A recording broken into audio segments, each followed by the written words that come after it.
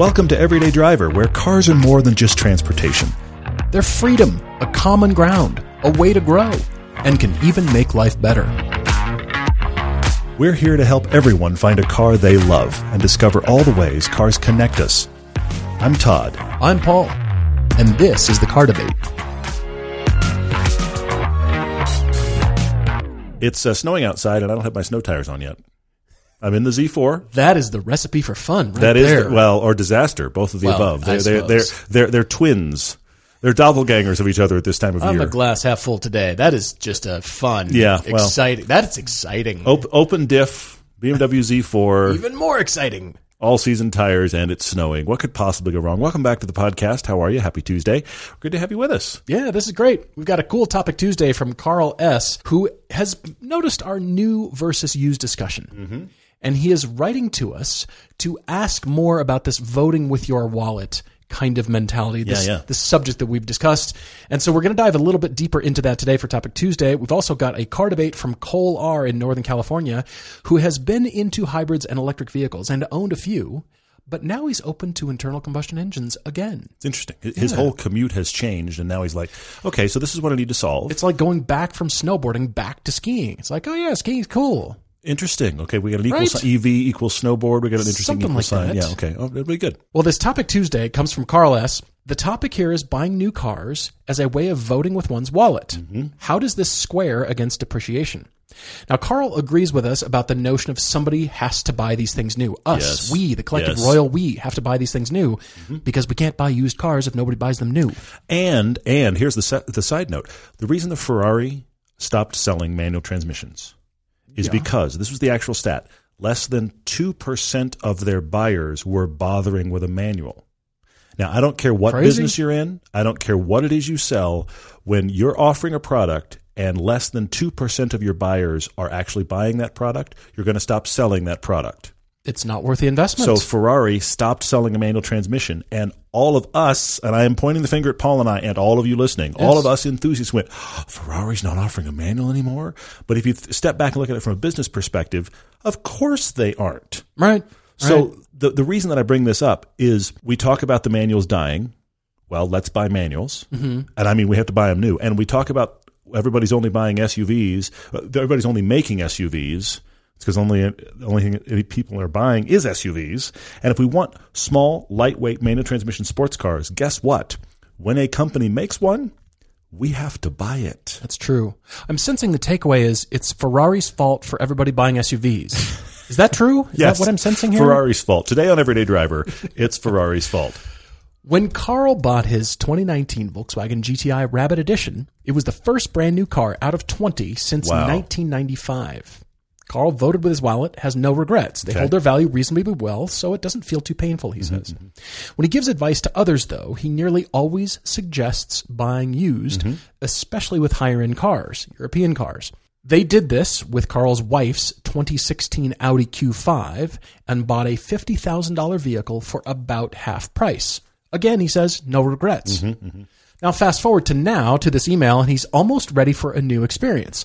He says, like an Alfa Romeo Giulia in particular, this very one is gorgeous. He'd be voting with his wallet and helping Alfa Romeo stay in the U.S. in some small way. But unfortunately, he knows all too well that a Giulia is going to tank the moment he drives it off the lot, way more so than other cars. So how does he get past this? And how does he stop himself from buying what amounts to the same car as maybe a one-year-old model for $10,000 or $15,000 less? Carl, this is a great ponderance here. I really like this. You and I actually, Paul, have been talking about this more of late because I've been thinking about it a lot in terms of I should do this. We talk about it, but I have owned, I was thinking back on it when I was reading Carl's email. I've owned a lot of cars. I've owned one new car. One. And that was the GMC Acadia that my wife and I bought when she was pregnant. Oh, that's right. And that the reason we bought it is twofold. We had a old GMC Yukon with 263,000 miles on it that qualified for cash for clunkers. That's right. And was on its last legs. So that got us a big discount on an already discounted GMC Acadia because that was during bankruptcy for GM and they were desperate for people to buy. So we got a killer deal on a brand new Acadia. So it made all kinds of sense. Exactly right. Yeah. Because ultimately we got 0% financing. Oh, free So it's money. free money. Yeah. So these were all the reasons we bought new. But you can see the reason I bought that car new was not because I really hope you make more SUVs. It's just all the pieces aligned. I've never went out and bought a fun car new. Now, most of the fun cars I want are way too expensive, but I am pondering it. I'm wondering if my next experience should be a new experience, and I want to talk with Carl and all of you about reasons to buy new versus used. Because look, I am the guy the reason my wife owns a Cayenne is because we bought it for a third of its MSRP. Sure, it was $71,000. $71,000 when it was new. We got it for just over $25,000. You can't argue that. It's hard to argue. I agree. But yet, I want sports cars and fun stuff to be around, which means when they make them, someone must buy them. By the way, to this day, Todd's wife named their Yukon Stella. And Todd and I have not told her what happened to Stella. We have never told her what the Cash for Clunkers actually did to the way they dispose of these vehicles, and we never will. She was named Stella because she was fully blacked out. Yeah. Everything was blacked out, so she was very stealth. So my wife came up with Stella. I don't name cars, but she does. So Stella. She has a Cayenne. It's named Pepper. As you do. Right. So, but I have noticed this. I name my goofy cars. I don't talk about it much. We had Spot the Mini. We had Spot the Mini. Well, true. Yes, I did name the Lotus Skittle. Yeah, true. You know, I haven't got a name for the Z yet, but it does say Z not Z on the back, which I'm pretty proud of. I have to say. I'm pretty proud of that. That's fun. Carl, there's plenty of stuff online as far as the pros and cons. It does come down to the particular situation. The only new car that I have had was my 2015 Jeep Grand Cherokee. When I moved to Utah, I was working for an employer at the time that had the corporate discount in place for a Ford, GM, or an FCA vehicle.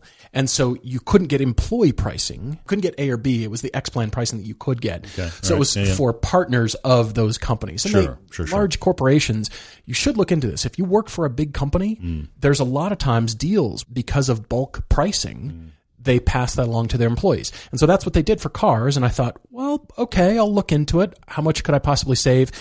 It was a little weird, and dealerships are not used to you walking in with a code because you sign in as an employee and you generate a code, and you're only allowed 2 a year, whatever it says for friends and family. And you walk in and say, I've got this code. I'm a buyer. I want that car in your lot. And they don't love that because they're making less money all of a sudden, and they're now honoring, but they need to honor it. Yeah, for sure. That's a whole part of the deal. The tone changed when I started talking to the salesman. Everything about the transaction changed. It was suddenly like, oh. Well, you need to talk to the financing department. I'm not going to make anything out of this. Yeah.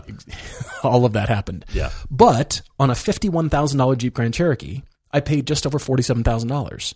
That's excellent. That's really good. That was excellent. Yeah. And the financing was very low. I got a very good deal.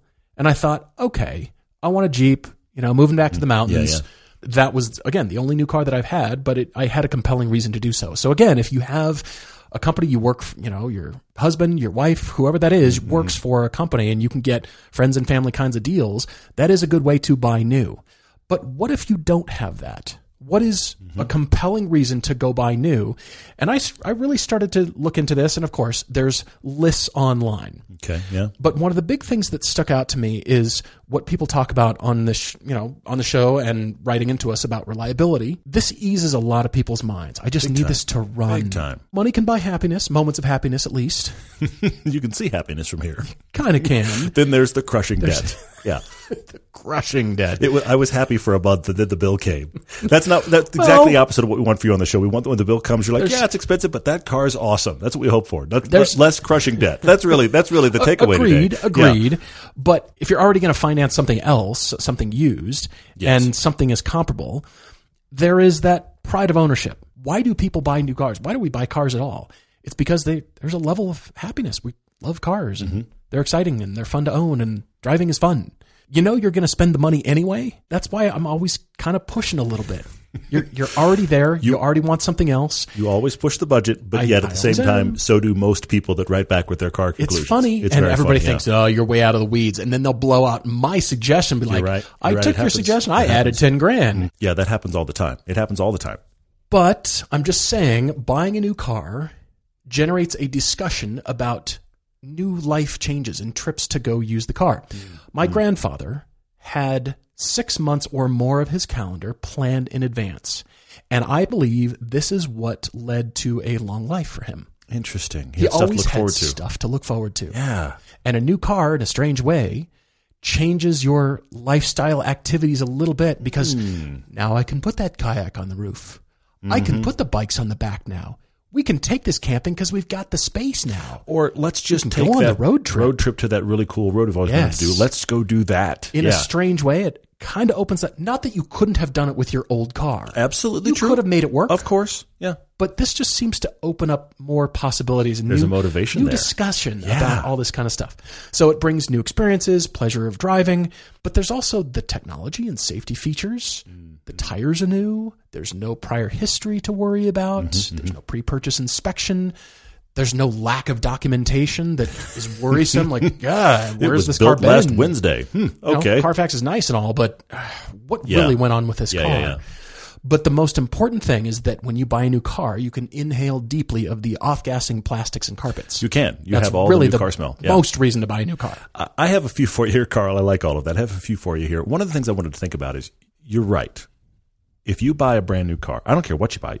You know what? I'm going to recommend you do buy that Alfa Giulia because I think you really like it. We love that car. It's fantastic. Yeah. Yeah, you could get a used deal. Think of it another way. Any car you buy new, any car any of us buy new, the minute we roll off the lot, we would probably sell it for less. With the possible exception of cars they made 600 of where guys flip them on the internet. With the exception of those, any normal person's car, you buy it, you sell it. You could literally buy it on Tuesday, sell it on Thursday, and have lost money on it.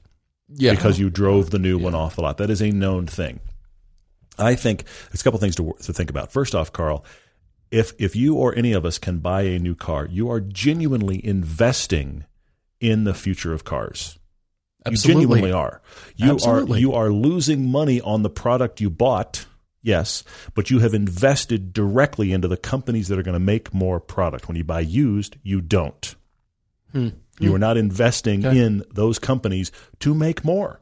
Okay. So you are investing in this thing we all love. So there's that. There's also a few other things going on. I think, and this is the reason I'm talking about it, I think if you buy a car brand new because you plan to keep it 5 to 7 years. Agreed. Then why not buy new? Because a lot of times you can get, like I just said with the Acadia, you can find incredible financing deals that aren't possible from any bank on a used car ever because you're buying brand new. Yeah, you can get sometimes 0% or very close to it. It's borderline free money. Used car financing is generally more expensive. Yes, absolutely it is. So while you are spending more, you're going to have less finance fee. And if you plan to keep the car for a year, I don't know that buying new made a whole lot of sense. If you're going to have it for cheap sports cars challenges, possibly. If you're going to have it for 4 or 5 or 6 years or much longer than your auto loan would be, then now I think it starts to make all kinds of sense because at that point you remove unknowns. Because, and this is one of the reasons I'm thinking about it. I'm thinking about it for a lot of reasons, but one of the ones I'm thinking about is if I were to buy a car new in the next couple of years, if I buy smart, my son could end up driving it. By the time it's paid off, absolutely. By the time it's paid off, it might be the right car to hand to him. If I buy the right thing, he's going to want the Lotus. Well, whole separate thing. He won't have the Lotus. That's a separate. He's going to get a big old scoop of nope on that. Yeah, one. that's not happening. Yeah, but so that's the thing. If you're going to keep it for a while, then a few things start to play in here. The depreciation is less of an issue because by the time you're going to sell it, what do you care? 5-6 years from now, you don't care. The depreciation hit that it takes, you've just absorbed over time. True. So you don't have to worry about it. Also, with a new car, this is something that I've actually never had, including with my Acadia. You could take the time to get, and I'm not kidding here, exactly the one you want. I want that color and that feature, but not that feature, and I want you to add this feature after it gets here. I want exactly this car. Because when you buy used, there's always a compromise. I got the color I want, but it doesn't have that other feature that I wanted. But you know what? That's okay. Sure. Or it has a little more mileage than I hoped for, but it's exactly the spec that I want. This is your exact way. True. If you're going to keep it for a while, then you have absolutely fine-tuned your own car and said, that's the way I want this. And now for the first year or 2, 3, depending upon the company, you've got that warranty. Anything that happens, and in some cases, depending on what you buy, also maintenance sometimes. Sometimes it's actually oil changes and brakes and everything. Included, yeah. Yeah. Right. All of that is handled. So it's not a full offset here, but you have saved money feel the air quotes, folks. You saved money with less finance fee and with less maintenance cost for the first few years. Agreed. You'd have to do your own math. Where's the offset? But I think that the delta sometimes is less than we think it is. I go back and forth because 100% people need to buy new cars. Mm-hmm. That's how we get what I think is the sweet spot, and that is 1 or 2 year old, slightly used cars. Mm-hmm. They're still new. They're still under the warranty. They still have the benefits of service still included. True. And generally speaking, things have been corrected or recalls have taken place at that point. If it's a new model and the manufacturer discovers something, whatever that is. Someone else might have decided to order some sort of goofy or unnecessary feature like blue painted vent slats on your Cayman GTS. No one would do that. No one would get blue. Generally Who not. would pay for that? Yeah. I don't really know. But otherwise, the 1 to 2 year old, 1 to 3 year old maybe, but 1 to 2 year old is, I think, the sweet spot. I agree with you. If you can, that is the best of all worlds. You can save money. Somebody else took the depreciation hit, but then past that, then you're getting into the things like, all right, what we discover on our cheap sports car and the sedan challenges, that is, okay, it probably needs a battery. Tires are going to be needed soon. Totally. Depending on where you live, you got to buy a second set for winter tires. Mm-hmm. It's I need to invest some cleaning and money and upkeep and that kind of thing into it to kind of bring it up to the standard where I could have spent a little more and bought kind of the thing that I wanted. But then I come back to new cars, and the benefits for new cars are so long. And again, it just, like you said, I think it's excellent. You invest in the future of what the car manufacturer is doing, safety, tech, all those kinds of things really makes it compelling. And I say this as a guy that with almost no exceptions, everything I've bought has been about 5 years old or more and over 60,000 miles. That's typically where I buy a car. It's 4 or 5 years old. It's 60,000 miles plus, which you're right. At that point, it needs maintenance. It needs tires. I'm just aware of that. And I've had very good success with it. I've had great success with cars like that, including crazy things like a Volkswagen Phaeton, which was a whole other madness thing. But by and large, this is how I've bought stuff. My Elise is an 06. I bought it 3 years ago. I think I'm the 7th owner. That's right. The 7th that's crazy. owner. I'm also the one that's put the most miles on the car, but that's a whole separate thing. Easy. I've actually almost doubled the mileage on that car. Have you? I've had it. That's fantastic. I love that thing. But this is the thing. I have absolutely benefited from this depreciation. But these positives that I'm talking about, Carl, are these things that I ponder every now and then about maybe we should just get new and just sidestep because everything I drive is old tech. That's the thing about it. And while I love the hyper analog reality of a Lotus Elise, I did put a new stereo in it so I could have Bluetooth. And you can change those things, but then you're adding more money to the cost of your car. You're adding a backup camera. You're changing the audio in the nav system. Yep. Putting more money into the car to get it up to the level where you like your cars. And, my wife has this Cayenne with 130, like 8,000 miles on it. We got a video coming in a little while on that. But I am actually in the process of putting in Apple CarPlay for her because she's been in some of the press cars we've had with Apple CarPlay and been like, that's really cool. So we are putting that in her car because we've decided, again, it's a 2010. It's a 10-year-old car. We're just going to keep driving it for a few more years. Good. We just decided to just keep investing in it because it runs and she likes it and ain't broke, don't fix it, essentially, is what we're dealing with. Kind of, yeah. So we're dealing with that and we're enjoying it. But at the same time, there is the other part of me, because we do drive all these brand new cars, that goes, I'd kind of like to have something recent. And we know a guy here locally, younger than us, named Donnie. Yeah, right. Donnie, I've known him since he was about 16 or 17. He's mid-20s now. Right. I think he has owned 4 or 5 cars the entire time I've known him. Okay. I think when I first met him, he owned 2, and he was like 17. Okay. And I think he's owned 5 for the past 4 or 5 years.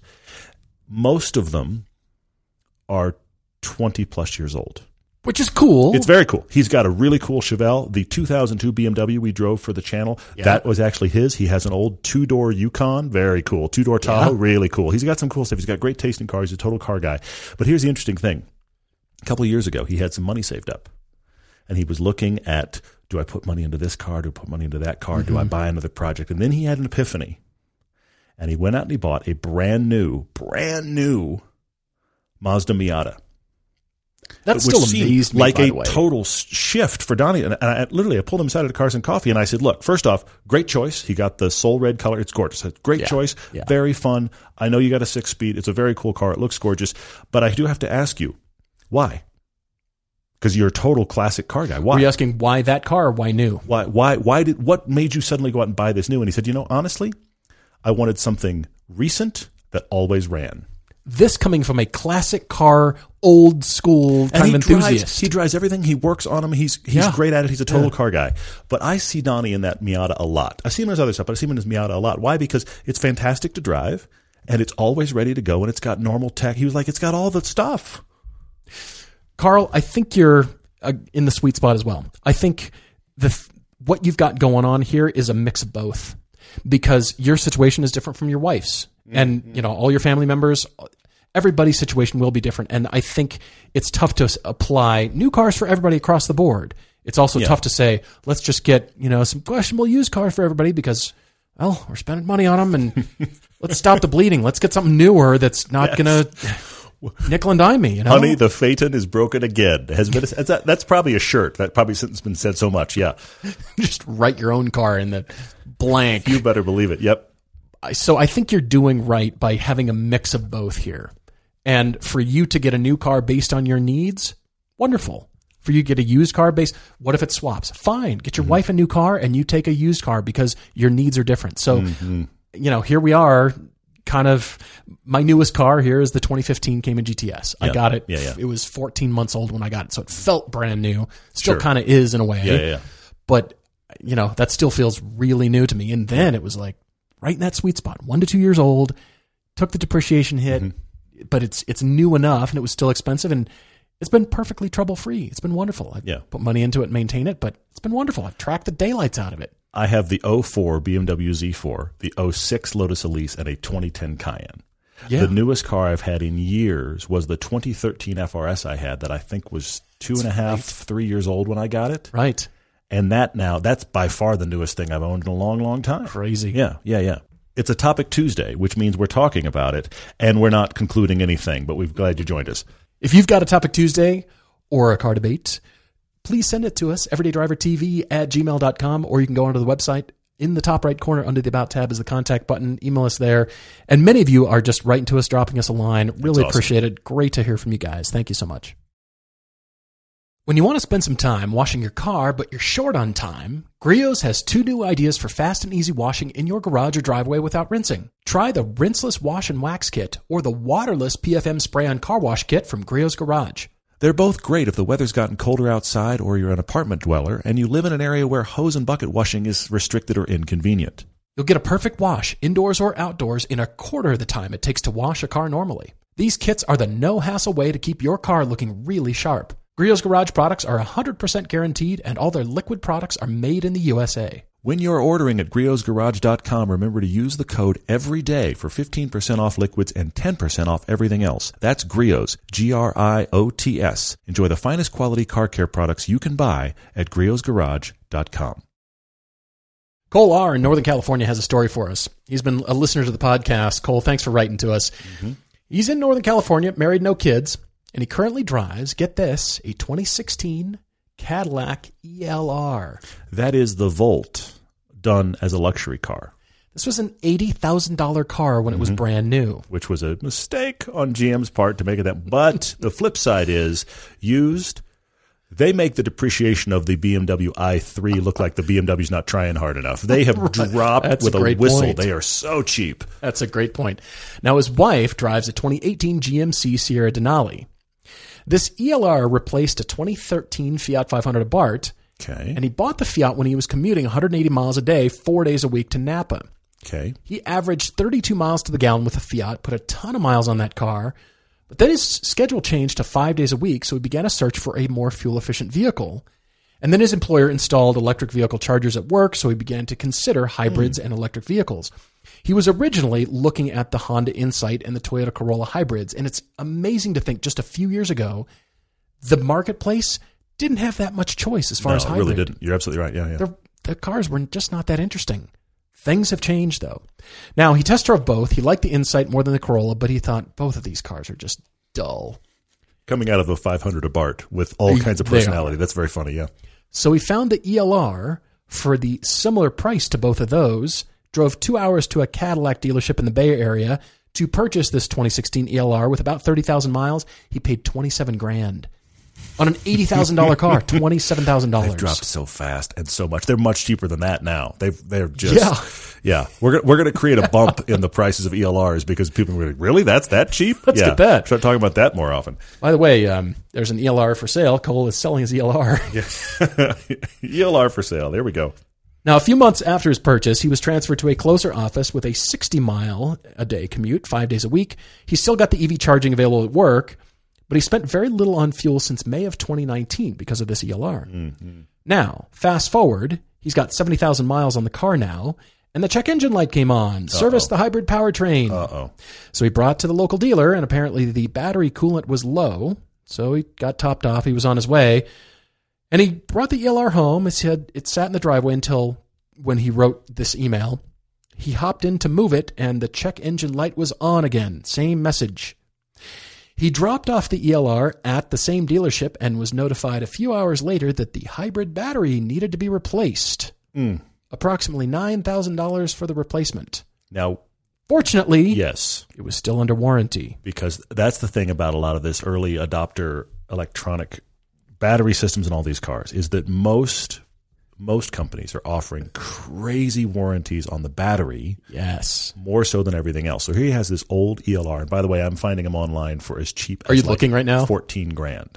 You're kidding me. They average around 20, but I found them as cheap as $14,000 for this car. But soon they're going to be out of warranty, and that $9,000 battery replacement is going to be on you. Yeah. Exactly right. But his happens to be under warranty because most of these hybrid cars, the battery system is under warranty for at least a decade, at least 100,000 miles. So his $9,000 charge for the battery is covered under warranty, but it has made Cole go, I should get out of this car.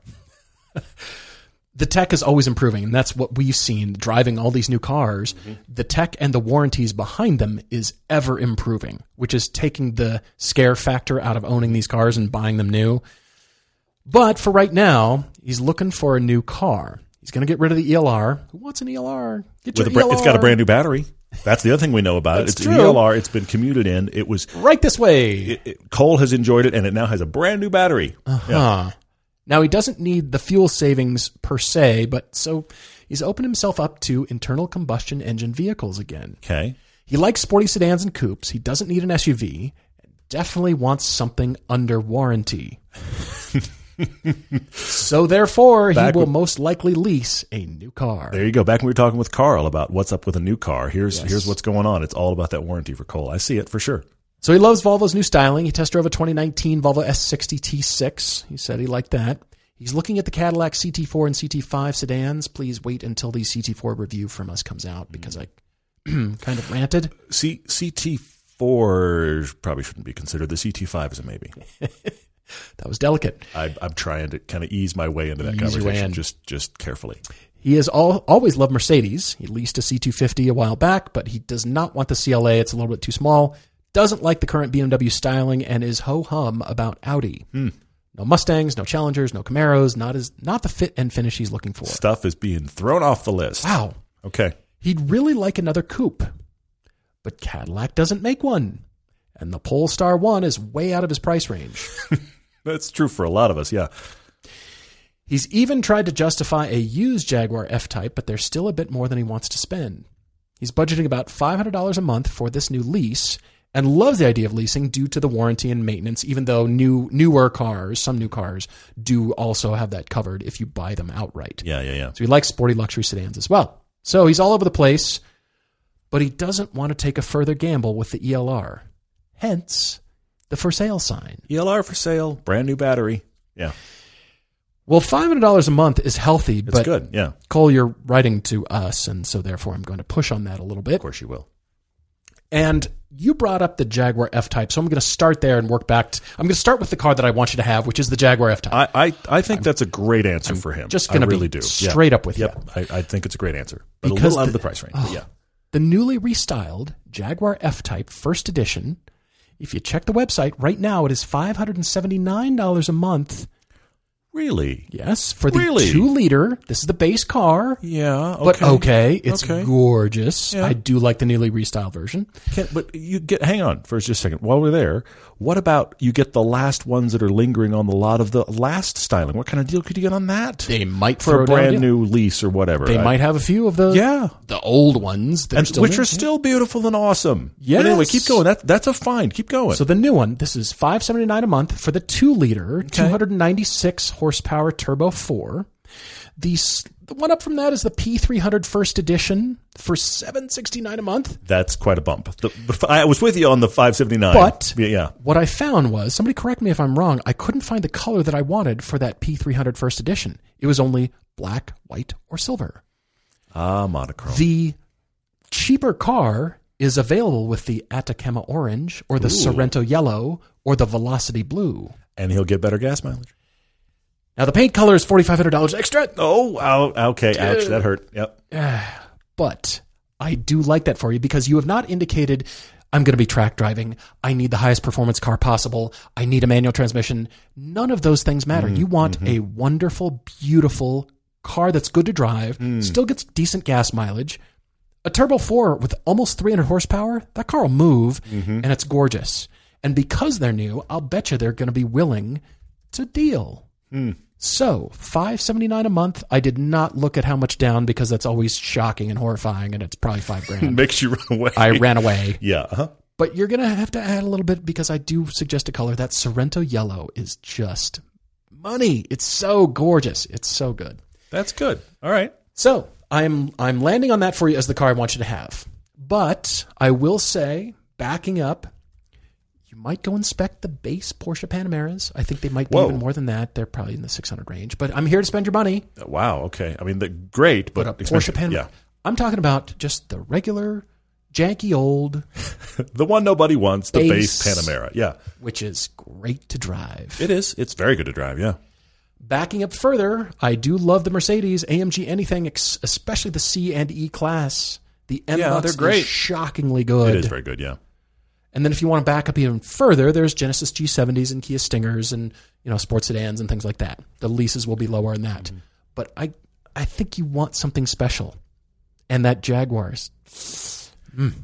I have 3 for you. The Jaguar's good. I really like where you went. I have 3 for you. Paul's mentioned one already, but I want to drill down a little bit because I think let's get you a good sedan that's going to surprise you. This is what I want for you. I want you to have a sedan that you can afford that surprises you with what it's capable of. Good. Okay? And surprises you with how good it is to be in and drive and just interesting and fun. And I'm surprised by this. Okay? I have 3. They're very different. You could get all of them for your lease budget. Great. The first one is the Genesis G70. Okay, yes. And honestly, Cole, I think great. I'm about 75% that that's your car. You think so? Okay. Because get yourself the big 3.3-liter twin-turbo V6. It's hard to argue against. That's like 365 horsepower and torque. It's almost 400 of both those numbers. Yeah. Here's I'll be straight up with you. The downside to the Genesis G70 is it doesn't have great back seat room. You don't care. You don't need it. True. That is the biggest strike against that thing. It's fantastic to drive. It really is. Watch our Blue Cars piece. It's coming to YouTube in a bit, but right now it's available on Amazon. Watch our Blue Cars episode. We really like the G70. Speaking of your, maybe they've got some of the older ones, the old new cars still on the lot. As of this recording, we're right on the cusp of the new styling changeover to the new G70. Mm-hmm. So maybe there's still some of the old ones that we really like still on the lots, available for lease. Possibly. But the thing is, everyone we know that's bought one of those cars has surprised themselves with it. Mm-hmm. They're just like, wow, this is really good. Yeah. So I think Genesis G70 is way, way up there. It's nice to be in. It's great to drive. Get the big engine. Be happy. That's my first choice. Get the big engine and be happy. The second one is the Alfa Romeo Giulia. I kind of thought that would be on the list. Now, for your money, you're looking at there's 2 engines in that. There's craziness, almost a Ferrari motor. It's an $80,000 car in the Quadrifoglio. And let's be honest, that is the one we all want. Indeed. It's awesome. Yes. Okay? But new at your lease budget, I'm going to go with no. Okay. I don't think it's possible. I don't think it's possible. Here's the thing. Okay. If you can get as close as Paul got, if you can get under 600 for a lease on a Quadrifoglio, run, don't walk. See, when you say $500 a month, I count You all just- the other anything that's got the fives in it, yeah. $99 up to $600. I understand. As in the 500 I see your range. math logic. That's why things always have a 99 at the end of them when they sell them to you. Yeah. So if you can get a Giulia Quadrifoglio for a good lease deal, go get one right now and love it, because that is better than the G70. I think you're going to be in the quote unquote base motor, and that is the engine that's in every one of those cars. If it's not the Quadrifoglio, it's a 2-liter turbo. Okay. And honestly, the stats aren't great. But you can't tell it from the driver's seat. Every time It's we still drive fun one, to drive, it is yeah. fun and genuinely feels fast. Yeah. So a Giulia with the 2-liter motor, I think you'd be really surprised by. And then I have a wild card, because you can get them for a lease. And because of your history with the ELR, you need to at least drive it. A Model 3. No Go kidding. look at a Tesla Model 3. Really? Because you've had the ELR. And I think the compare and contrast is interesting here. Okay. And okay. the distance that you're going is well within the range of the car. Certainly. And they are genuinely interesting and good to drive. Okay. If it were okay. my money, I'd go Giulia. I'd go Quadrifoglio if I could. Of course. I love the G70. These are cars that really speak to me. But I can't take a thing away from the Model 3. And because of your history and because of how you're using it, I think you need to drive a Tesla Model 3, because it just might be the answer. Those are my 3. I looked into leasing the AMG GTSs. How'd that go for you? Probably not well. Not well. How big was the comma in that lease? It was a lot. But I looked into it, and they're going to continue to come down in price, and they're going to – those things are so sexy. I was thundering up the canyon the other day in – what was I even driving? Oh, I was in our current press car, Acura TLX. Yeah, right. It's coming up the canyon, and here he came hunting through traffic. Mercedes GT. Oh, cool. It is absolutely a menacing shark in traffic, because it's so low and wide. It looks like nothing else in the rearview mirror, and he was just hunting, just stalking his way back and forth through traffic. He got behind me in the fast lane. I was going quick enough to be in the fast lane compared to the traffic, but I just got over. I was like, "It's yours, buddy. You are the big dog. Go." Yeah, it's one of those cars when you're in Germany on the Autobahn that there's someone always faster than you. That car is usually on the list. He's probably in that car. Take a guess at the one thing we can't get enough of. Car stuff. That's right. That's why we love Haggerty Drivers Club. Starting at $45 a year, you'll get 6 issues of the award-winning Haggerty Drivers Club magazine, which is chock full of interesting reads and beautiful photos. You'll also get access to members-only live stream on topics that range from car values to automotive history, DIY tutorials, and a whole lot more. Plus, membership comes with tons of automotive discounts from big brands, including Deal of the Week, which is always an exclusive deal that only lasts a couple of days. If you love cars, and we know you do, this club is for you. Learn more at haggerty.com/everydaydriver. We got an email from Derek M. just not too long ago. He subscribes to the British car mag called Evo. Yes, it's a great magazine. Really cool. He says their journalists review right-hand drive cars, and he's always wondered if the gear positions are reversed on a right-hand drive manual transmission car. He's saying, is the first gear position top left like you would expect, or is it top right across the Atlantic? He says maybe it's a dumb question because the pedals aren't reversed. At least the brake would still be the one in the middle. But how challenging is it to properly drive a right-hand drive car after years of being on the left? We've done this wrong multiple times, because what happens is that the blinkers and the turn signals and the wipers swap. Right. So invariably, I am turning on my sprayers, but I really want to go right, and that happens every time I'm in one of these cars, every single time. Derek, what I've found is actually more difficult, and the answer is no. First gear now is over and away from you. If you're in a right-hand drive car, it's over and away. Literally, the pattern is exactly the same. It's just you've swapped seats. Right. So the pattern is still up and left, but now it's 2 issues that you're speaking to. First is up and away from you, but it's also left hand. It's left hand, and think about it first from a business decision. You're in charge of the engineering division of a company, and you're offering this manual transmission for sale. And then you have to justify sales of the manual transmission and now swapping everything so it's a completely mirrored transmission to operate differently. No. That's not going to happen. So no, the answer is it's the same. The pedals are also the same. You're just, everything is the same. You're just now sitting on the right side of the car. But the thing that actually I struggled with the most is the mirrors. Because now you're inside rearview mirror, you're looking at an angle off the back glass, and I always turn my head to the right and up, and I'm looking at the headliner. And I'd have to, right. Yeah. The outside mirrors are less of an issue. I'm used to looking, you just look left and right. Yeah. But the inside rearview mirror is the one I had trouble with. That's funny. Because I want to look behind me, I'd look at the headliner. Nope. Look left. It's over here. It's over here now. Yeah. The other issue is the fact that what typically happens is that you put your body, subconsciously, you put your body where you're used to your body being in the lane. True. Yeah, you can't do that you're anymore. sitting on the right side of the car and you're putting your body in the left half of the lane, which means the left half of the car is not in your lane anymore. That's what happens. The debris that you'll be driving through with all the crap in the left side of the lane will suddenly, But then, of course, it's all reversed when you're in. And you can get over it. Australia, it's just a matter of taking time. Yeah. CJ wrote to us on Facebook and is asking about protective film for a car. This is good. I really like this question. She's asking about it because she dailies a CX-5. Okay. She loves her CX-5. She's going to have it a long time. She said, look, this is not a rare or expensive car, but she loves it. She plans to keep it for 7 to 10 years. Okay. But she's looking at the cost of the protective film, and it's expensive to get it done. There's a comma in it. And she's going, is it worth it? CJ, if you didn't care about that car or have long-term expectations for it, I would say debate it. If you're really going to have that car that long, I say do it immediately. Agreed. And now I will also say this. When I lived in California, I didn't care. The weather was never harsh enough. There were never enough rocks on the road. Whatever. True. I don't know where you haven't told us where you live. Here in Utah, in Arizona, we've had it happen to us. We've had it happen to a lot of places. Yeah. Random road debris. You drive your car all winter here in Utah, and you can't believe in the springtime, you think, it's no big deal. In the springtime, you can't believe how much paint has been just sandblasted off the front of your car. Yeah. This is what that film does. And this is not an ad, but we do genuinely like it. The XPEL film self-heals. It costs a lot, but it self-heals.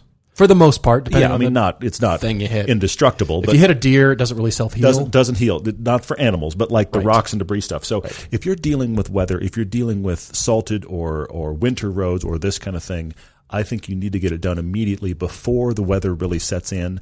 And I think you couldn't be happier that it's been done. Wilbin80 is asking if there's a car built in the last 10 years that comes close to the involvement and emotion of a Shelby Daytona coupe for under $30,000. Does he know what he's asking? Have you been in a Shelby Daytona coupe? Unknown.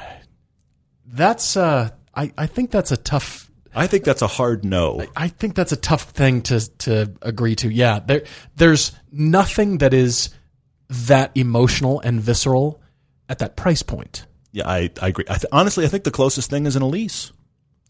For $30K, I'll give that to you. But it's still very different than the Daytona because the Elise is light, agile, mid-engine, European feel, very small. The Daytona is this big bruiser of a muscle car engine and a muscle car attitude in something that is light and now front-engined. And also that $30,000 price point for the upcoming TV episode, we drove Haggerty's Shelby Daytona Coupe replica. It's a Type 65 built by a Factory 5. Yeah. Those aren't $30,000 unless you're building them yourself. They aren't either. That's the thing. The real Shelby Daytona is like you take that 3 and 0 and start adding zeros and commas for a while. We'll let you know when to stop. Until you get for a while. 20 million, then that's where you stop. That's where that stops. But you're right. The replicas are 50, 60, 80. Easy. Yeah. And that's professionally built. And totally. If you do it yourself, maybe, but that's still a. If Willie's planning to build one, that is a very unique and special car to wind up in.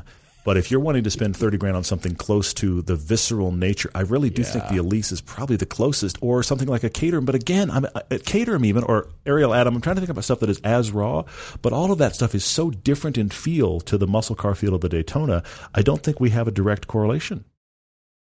When your car needs new brakes, it's a great time to upgrade for better stopping power. We're excited to partner with Power Stop Brakes for an easy way to get more performance from something you already need. Power Stop is on a mission to deliver better brakes on every vehicle in every situation, from daily commuting to towing to track days.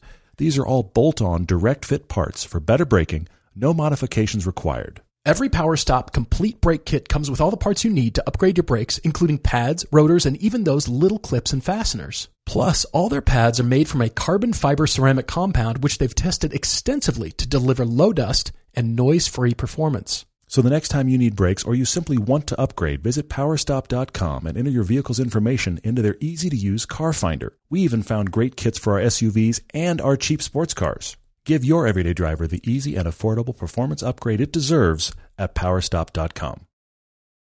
Russell Gividen is asking a question. It's almost another Topic Tuesday. I'm not going to take it that far, but he's asking this question. How do you distinguish between being a slow driver and just having a slow car? I saw this question. And Excellent. if you're a slow driver and you buy a sports car, should you? Because are you just another case of the old Corvette driver that's never driven a fun car and now driving really, really slowly in a fun car that goes fast? Right. Russell, again, back to the core thing here, and that is we want you to buy a car you love.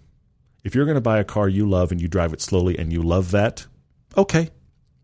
We have a friend here locally in Utah that has what is probably the cleanest, nicest, best cared for 996 911 I've ever seen. It's like a year 2000. That's right, the black one you're talking about. Yeah. And we were on a drive with a bunch of Porsches once. He was on a different drive than the rest of us. That was delicate. Because... And what was great, and he's a friend of the show, what was great about this guy when he got out of his car is there was zero ego about it. He wasn't the least bit concerned that he was cruising slowly. He wasn't the least bit concerned that everybody else was hammering along. It didn't affect him at all. He just was thoroughly enjoying his car at a much slower pace than the rest of the group. And he was happy as can be. Yeah. So yeah. And good for him for doing that, too. Exactly. So while you and I, who are people that like to go out and push cars a bit, while that's the guy that, let's be honest, we want to get around him on the Canyon Road, I can't take away the fact that he's enjoying himself. So I'm going to say two things to you, Russell. If you want to get a sports car but you think I'm a slow driver, get a sports car. But here's the second part. I want to challenge you to challenge yourself. Okay. All right. Take that sports car and do a couple of track days or a couple of autocrosses. I'm not saying change the way you drive on the street, but I am saying get that car in a situation where you discover and get surprised by, I didn't know it could do that. Okay. Yeah, because this is the thing I don't like about people that drive their capable sports cars slowly, is because many of them have never had an opportunity to even know the car can do more. And now I feel, this sounds weird. Sure. This sounds really weird, but now I almost feel sorry for the car. Because I'm like, the car can do all this kind of stuff and you're not even ever asking it. It's just kind of humming along board. With all that said, we're starting a new service to help you drive your cars thoroughly at their limits. But we're here to help. But autocross is really accessible, and track days to try your own car in a novice group with an instructor are surprisingly safe and affordable. So I say if you are a slow driver or you're a cautious driver, buy yourself a sports car, drive it slow and cautiously, that's fine, but challenge yourself enough to get a sense of what the car can do. Fair enough. I like that. Mark Liu, too, is looking to move to Denver. The question is, should the elevation change make me look at turbo cars versus naturally aspirated? Well, Denver is known as the Mile High City, so 5480. Salt Lake actually is at 4,000, but where Todd and I both live, we're at 6,200, depending on some places. I'm at 6,500, yeah. 68. You know, easily some of our drives are between 7,000 and 10,000 feet elevation in a lot of hot cars.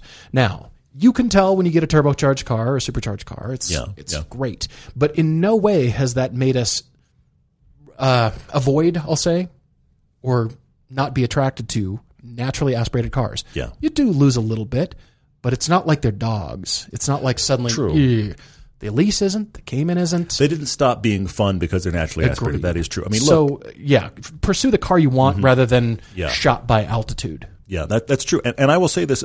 You are a guy that over time you're becoming more and more in a love affair with turbos. I am. I do. I love them. I respect them and don't like them that much. Okay. And so I end up in cars. Look, the FRS was very affected by being underpowered and then you added altitude. Bad combo. Yeah, yeah. But it was still crazy fun. You get the momentum I'd own going one right now. It's fun. Yeah. It's fine. Yeah, for sure. Alex HC asks, is there any sports car that doesn't carry a stigma or stereotype? He says, my two cars combined are worth less than $20,000, and I still get the, oh, you must be doing well. That's pretty nice kind of comments. Alex, here, I'll give you the weirdest way this happens. Pickups. Pickup trucks, new, are expensive. Yeah. They're really, I mean, you go get a nice big pickup truck, get all the stuff you want in it, check the price, because you're probably $70,000 to $100,000. For a brand new pickup, yeah, and I'm not saying pick your brand. You're probably spending at least $70,000. But what I see that's funny is that your typical pickup buyer, pickups go under we've talked about this before, they go under the radar on people's perception of price. You can pull them in a brand new pickup next to a $10,000 Boxster, and everybody thinks, "Oh wow, who's the guy with the Boxster in the drive?" It's like, what exactly? Do you know how much the pickup cost? Yeah, pickups are good. Alex, this is a perception thing that honestly you can't get away from. If you drive because what you've done here is you've been the oddball. You've chosen to drive something that isn't normal. True. And so that is the catalyst. It's actually not that it's a sports car. It's the fact that it is off the normal. If you had bought a $60,000 SUV, nobody would even blink about how much money you're making. Nobody would even think about it. Yeah. This new sedan I just bought was $45,000. I don't care. I think Miatas and 86s are still in that category. Stock, not tuned and not crazy modified, but rich, poor, you don't know who's driving that car. They might just own it because it's a fun car to drive. True, but especially Miatas. Yes, I agree, but at the same time, you still get the because it seems like a play money car. Even if it's not expensive, people still look at it and still kind of go, know they're not expensive. They know they're not expensive, but they're just kind of like, you're playing around. It's like, but I'm having fun with my car. A little bit, but Donnie with his ND. You're right. Sort of like, okay. I agree. The Miata is the closest to getting away with it. But I still think because it's the alternative choice, people think, you just have money to play with. My car was cheap. Yeah, relatively speaking.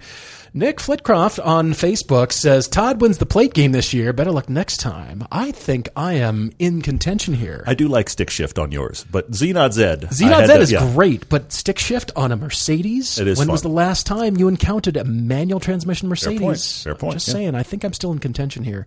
The question is, when do we think Toyota or maybe Lexus will take the hybrid powertrain and put it into an 86 chassis? I'd like to think that the RAV4 Prime powertrain in an 86 would be a neat marketplace. But I don't see that ever happening, not for the 86. I see it potentially happening for the Supra because of price point. Oh, interesting. I'm struggling trying to figure out where the hybrid everything would fit in a Supra. There's not much space in that package. There's certainly more in an 86. There's not a ton but you'd lose the back seats. Yeah. But you know what? I actually wonder about the hybrid powertrain as it fits in a Prius. That's not a ton of space in the front. Okay, I'm good wondering, point. Now, here's the problem. With Supra or 86. We're talking about a front-wheel drive platform. So what would be involved from the Prime from the Prius or the Prime? RAV? Because even the RAV4 Prime it pushes it connects the clutches. It's a front-wheel drive car. Okay. So the big issue we're going to have is what happens to packaging and all of the engineering that would be required to make a rear-wheel drive hybrid sports car. And I think that market is even more niche than who's buying this in a manual. Could be. At the moment, at least. The thing that I am most concerned about is enthusiasts not wanting to buy that flavor of it. Mm-hmm. Because we've encountered a hybrid powertrain on the Lexus LC500. It's a car that has it and doesn't need it, but they offer it. Yeah, and it isn't very good. It isn't the way to buy not that car. good. And I say that as a guy that we've liked a lot of Toyota hybrids. That was the first one in a while. Watch our review. I said flat out, do not buy this. You did. The thing about that powertrain is it's 4,400 pounds. That car is 4,400 pounds. Yes. So imagine a heavier hybrid powertrain stuffed into a car that is sold on the premise of being a fun, lightweight driver's car. Yeah, that's a good question. We, as humans, are still not there with lightweight hybrid powertrains or just a lightweight electric powertrain to be able to continue the theme of the 86, which is lightweight driving fun. Yeah, that and the Miata and all. That is a good point. an antithesis you're right. to what it is. So I don't know that it would sell at all. You'd be like, my car is now close to 4,000 pounds in this 86. This is now supposed to be a fun, lightweight, small car. It's the first-gen Tesla Roadster, which you and I recently drove. Yeah. It's my Elise. Yes. With an 6 or 8 inch stretch and 1,000 more pounds. You feel it in that Tesla Roadster. Think of it another way. The car got 50% heavier. 50% heavier. It's obvious. Before you put bodies in it. The acceleration is fun. The acceleration is quick. It's super quick. Lovely. And, of course, it does the whoosh. And I actually made the comment to you guys when I drove it recently. We were in Carmel. We had a chance to drive it. And I'm very thankful that I did. It was very interesting. Yeah. It felt exactly like, when you're on those roller coasters that are magnet powered? Oh, sure. It felt like one of those had just rolled off the end of the tracks at an amusement park and you were now driving it down the street. That was the sound and feel of it. Because it had, this is going to sound weird, it had those kind of rattles that those cars on a roller coaster always have. They have a little bit of kind of a plasticky squeak and it has that kind of rattle, but yet it goes really quick. But 1,000 pounds heavier. Okay. The magic of the Elise, gone. But you gained this electric powertrain that was just a bullet and silent. It's an experiment at this point. Yeah. And that's why that Tesla Roadster kind of remains that. It's not a driving benchmark. It's an experiment. It's figuring out how to package stuff. And interesting. And works. It is. But, yeah. But as a driving enthusiast car, not what these other two, the Supra and the 86, are sold on. As we're talking about dynamics, that jumps me to Tim's question. He's asking me, which do I think is better for handling, the FRS or the Z4? I get the sense that Tim might be shopping. This is the sense that I get. And what ways do each excel? This is a great question, actually, because the FRS is about 2,700, 2,800 pounds. The Z4 is 3,000, which is, for a modern car, pretty light. And when you consider the fact that it's got a actually electronic soft top, that's probably most of the 200 pounds right there. Yeah, you think about the difference in the two cars. So they are really good comparative to each other. The Z4 has consistently surprised me with how much I like driving it. I find it genuinely really fun. And it has a glorious engine. It really does. That straight 6 3-liter it's just so much fun to work with. It's the best part of the car. Like a willing partner. You want to. I know it's a cliche. You want to dance with that engine all the time because it's just ready and it's so much fun. And you compare that to the fact that the FRS has an engine that is the worst part of the car. Let's be honest. It is. It's the worst part of the car. Okay. Yes. I never really bothered me, but it's by far the thing. It's like if you're making a list of attributes, that's not even on the list until the bottom. You know what I mean? I agree. Yes. So, but here's the issue with the Z4. The Z4, in my experience with it so far, I would be intrigued to have the capability to put both cars next to each other back to back on the same tires. Sure. Because I think they're pretty close. On actual limits, they're probably pretty close. But here's the difference. I think the 86 is still going to take the Z4, though. The 86 rotates better. Yeah. Is less prone to understeer. It's not like the Z4 is like understeer prone, but the 86, the whole way it's set up, it's a car that rotates very easily and with good tires doesn't really want to understeer at all. Mm-hmm. Side rant. The fallacy of the really not sticky Prius tires they put on that car originally, everybody said, well, but it's because it's a drift machine. The thing they didn't bother telling you is it's an understeer beast with those tires. Yes, you can make the back come out after you fight off the understeer. Right. Those tires are just that's bad the opposite tires. Effect for what you're just fighting. Those tires are just bad. They're low grip, which means if you do it wrong, you're just understeering and plowing into a hedge. It's bad. Okay. But the reward for your understeer is oversteer. But you put great tires on that car, and the front will stick and the back will step out when you want it to, which is fascinating. So it rotates better. It doesn't understeer. I'm not saying the Z4 understeers, but I think the Z4 is more prone to understeer. But the biggest issue is the fact that the Z4 gives you zero information from the steering. I don't know that I have driven a modern sports car with less steering information than the Z4. It seems like it would have more. It should Weirdly, have more. It's a BMW. It's a fun sports car. Yes. It seems like it should be awesome. And they both the FRS and the Z4 both have electronic steering racks, electronic assist steering racks. The FRS gives you information. The Z4 gives you zero, which is what happens in 10 years of development of that technology. Yeah. So as a result, as a driver, I think you're going to be faster and have more fun in the 86 because it tells you so much more. You are more confident. The takeaway is that 3-liter engine stuffed into the 86. Straight 6. That would be kind of brilliant. It's called the Supra. Okay, fair. Though I still prefer the 86. Fair point. Jeff D on Facebook wants to hear the story about my speeding ticket in the AMG GLC 45. Did I mention that before? I must have mentioned it. In passing, yes. There were tickets, yes. No real story. I wanted to go for a drive. Hello. I wanted to go for a drive, and I actually thought I should take my radar detector with me. Nah, it's all the way out in the garage in the Cayman. I don't want to take the time to go get it. And the officer was coming at me, so at speed, and I was coming down a hill, and I thought, I did look down, and I thought, 84, this feels pretty good at 84. It was like, nothing. Boo! I went past him, and he spun around real quick, and he was unsympathetic to my explanation of test driving. He said, well, you can just get a feel for it at 65 miles an hour instead of 84. Yes, sir. He's right. He's absolutely right. The conundrum came when I had to explain that this is not my car. It belongs to Mercedes. Yes. Actually, no, it actually really does. And then the documentation wasn't quite all there, so I had to explain my way out of that one. But everything was fine. He still gave me a ticket, and that was that. It happens. Yep. It happens. Den16SB is asking a fatherhood question. I love it. Any advice for the first-time dad? Our baby is coming tomorrow, Tuesday, which means you may be listening to this podcast in the hospital. That's Did you think cool. about that? By the way, you say he's coming Tuesday. That makes me think you may be having a C-section, which, side note, my wife and I had a C-section, and she had a C-section. I was around. I was aware of the fact she was having one. I know how it's always plural, and yes. But anyway, so the funniest thing about that is it's on your calendar like a lunch date. 12:30 on Tuesday, have child. There's none of that. Well, sorry, honey, I think it's time. There's none of that. There's none of that. You plan this like a lunch date. It's a long lunch date that lasts the rest of your life. But anyway, so he's asking first-time fatherhood recommendations. He said, also, do I know that Recaro makes kid seats? Honestly, everyone makes kid stuff. Yeah. And the brands just mark it up. And the problem is you're going to have your child outgrow whatever that thing is. I'll give you a great example. Puma shoes.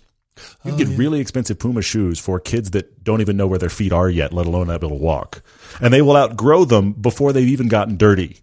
Yeah, there's okay, that. so there's that.